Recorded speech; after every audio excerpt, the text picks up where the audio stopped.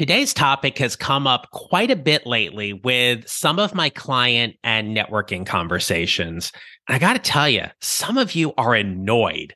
I mean, really annoyed with your coworkers and your bosses over certain behaviors you don't understand or like. Look, it's fair to say we all have those pet peeves that simply get under our skin. Well, in this episode, I'm going to break down 5 workplace pet peeves and maybe one or two more, and what to do about them so you can maintain a level of professionalism and productivity at work as you build your mid-career GPS to whatever is next. Let's get started.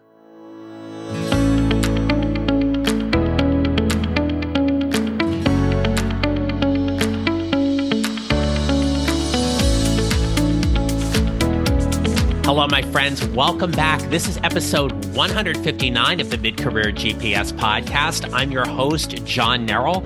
I help mid-career professionals who feel stuck, undervalued, and underutilized show up to find a job they love or love the job they have using my proven 4-step formula. We are back from the Memorial Day weekend. I hope if you traveled safely. If you had a chance to spend time with family and friends, I hope it was pleasant. But I also hope you took time to remember the ultimate sacrifice that so many men and women gave in fighting for our country. This is one of those holidays for me that admittedly is not really a happy one, but I do believe it is important for us to take time to pause and remember the sacrifice that these brave men and women made and honor them as best as we can.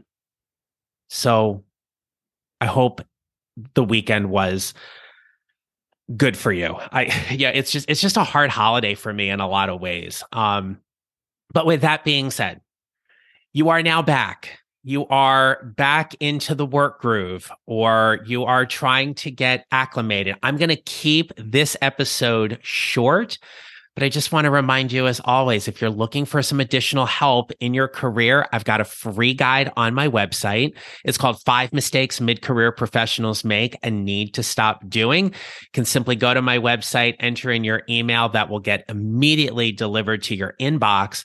But I also want to invite you to check out my 2 books that are on Amazon.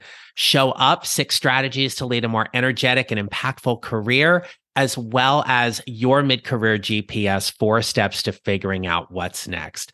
They're at great prices for the summer right now, so hopefully you'll go and check those out as well. Now, one of the things the pandemic has taught us is that we've had to adapt to a variety of work situations.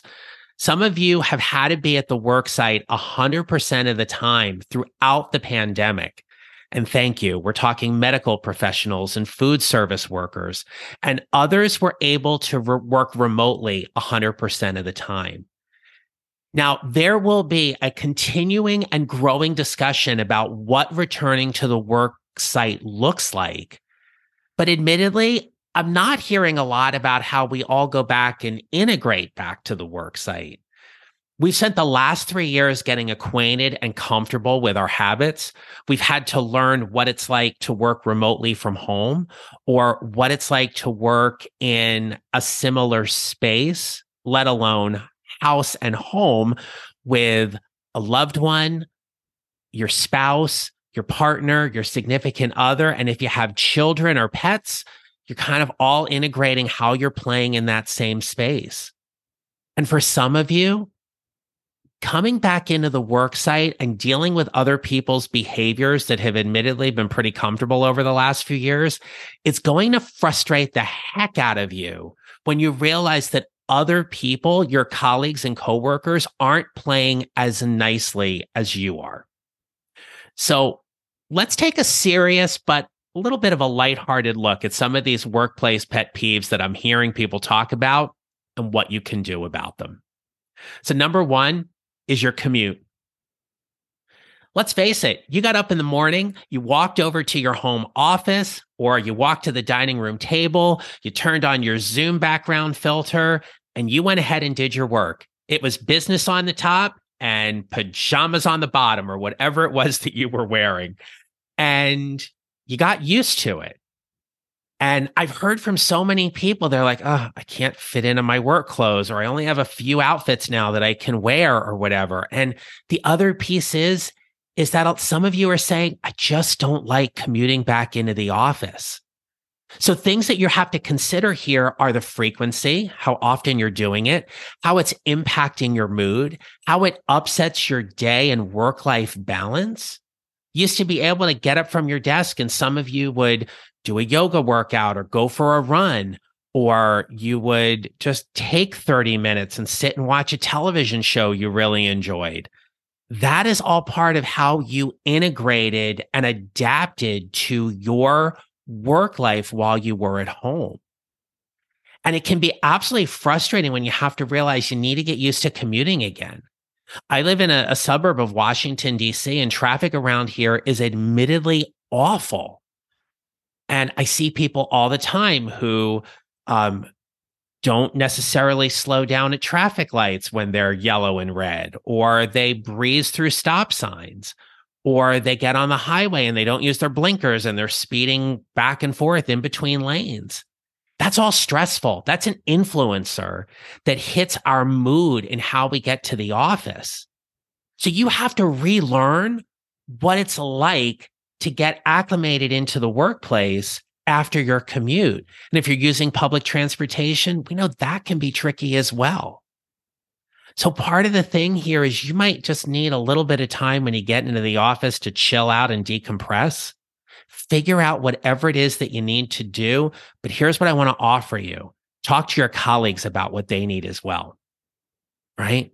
Talk to what they need as well about getting acclimated into their day.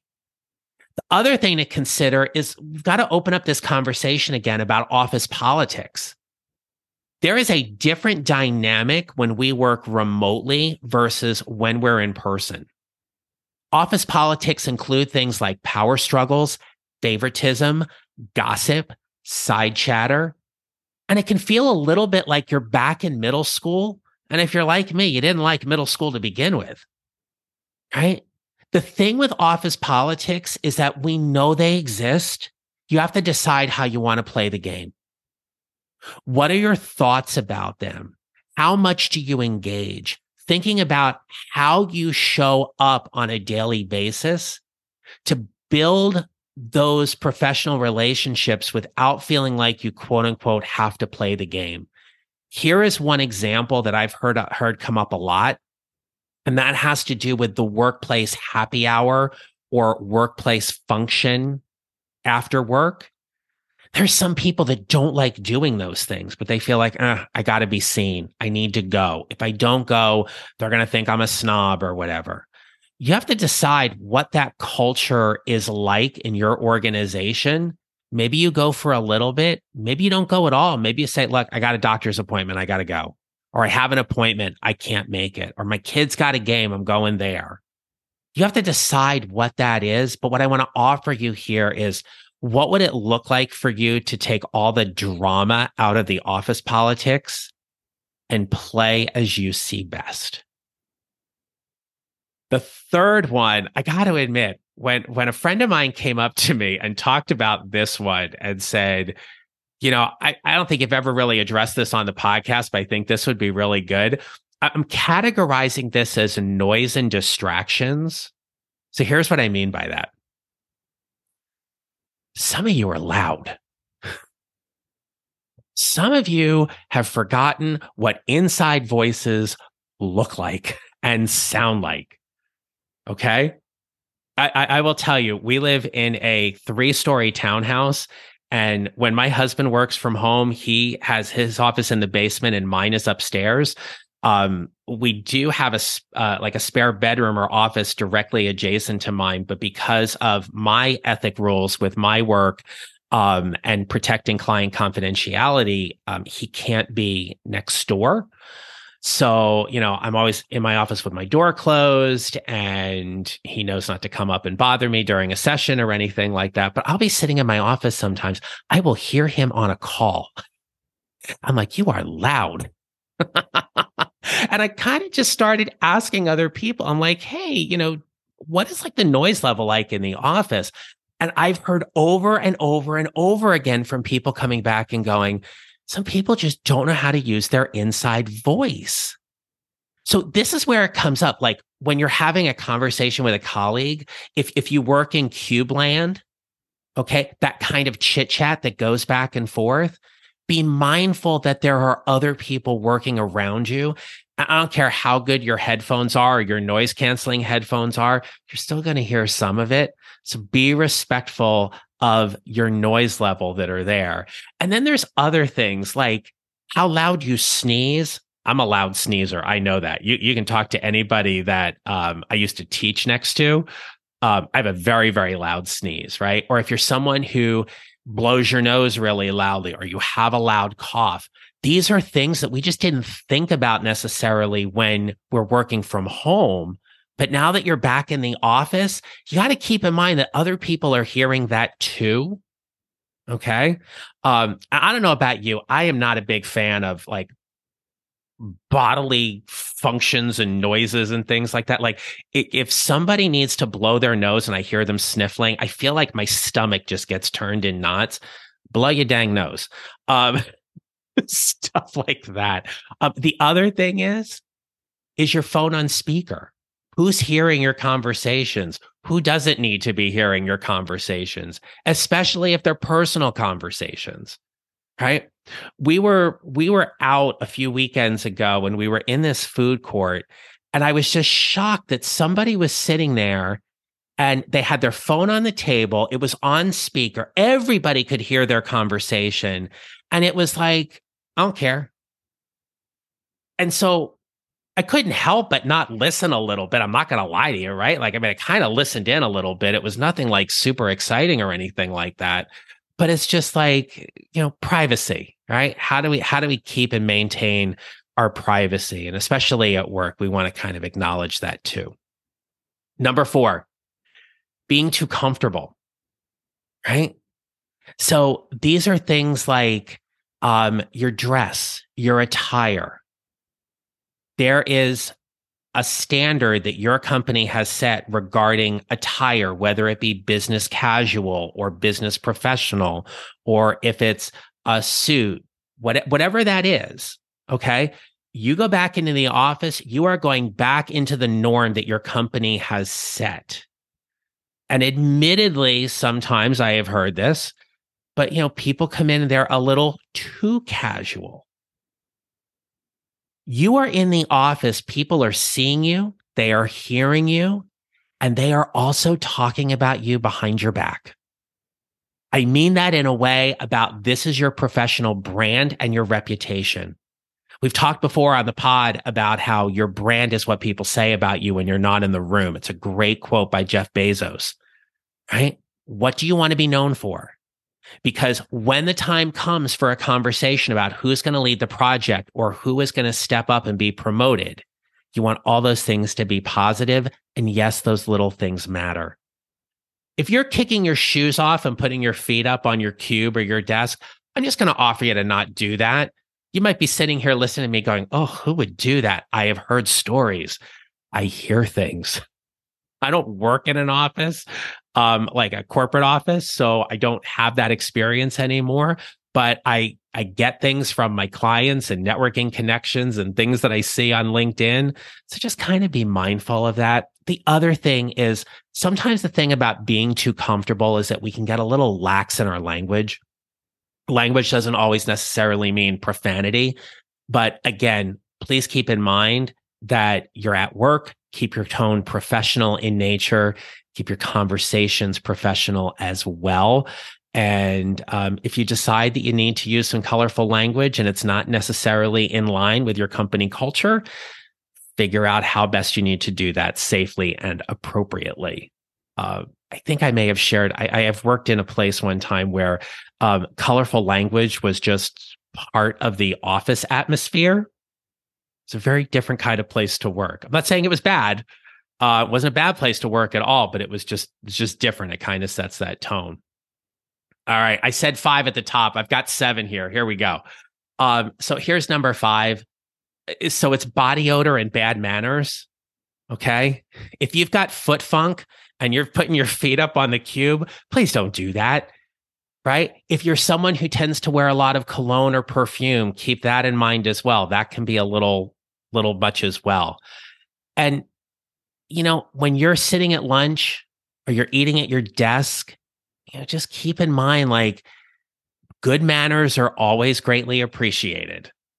All right. My clients know I have this running joke with them. Like, so I'll always say to my clients, please take care of yourself. If you need to have a snack or you need to drink something during the session, it's not a problem. It doesn't bother me. The only thing I ask is that they don't eat egg salad. I had this come up with a client last week and they were like, hey, I'm finishing up my lunch. I hope that's okay. They said, I'm eating a salad. And I was like, it's not egg salad, is it? They were like, no. It's like, okay, that's fine. Egg salad is something I think you just need to eat on your own in quiet, in private. And if that's something you enjoy, that's great. I don't need to see anybody eat egg salad. Of course, I have this fear that I'm going to go to like my next public speaking event and I'm going to be sitting there in an audience full of people eating egg salad and I'm just going to all over the place. Keep that in mind, right? So all that's good. And here's another one though. And this one I think absolutely comes from a place of familiarity. And this is what I call the constant complainer. You know who that person is in the office that as soon as you walk in, they come to you and they're like, I got to talk to you. That is an energy drain of epic proportion when that person comes to you and all they want to do is complain, whine, and moan. Right? And if you are that person that feels like you're always going to people and complaining all the time, this is a great opportunity for you to reset that part of your behavior and shift the dynamics of that conversation. Lastly, number 7, the thing that I often hear the most, though, about a workplace pet peeve is that sometimes people feel as if they're not as productive in the office as they are at home. So for some people, what's been really appreciated as a result of the pandemic and them working remotely is that they're more focused and more attentive. They get things done more quickly, and they're not interrupted by the things that happen when you're at the work site.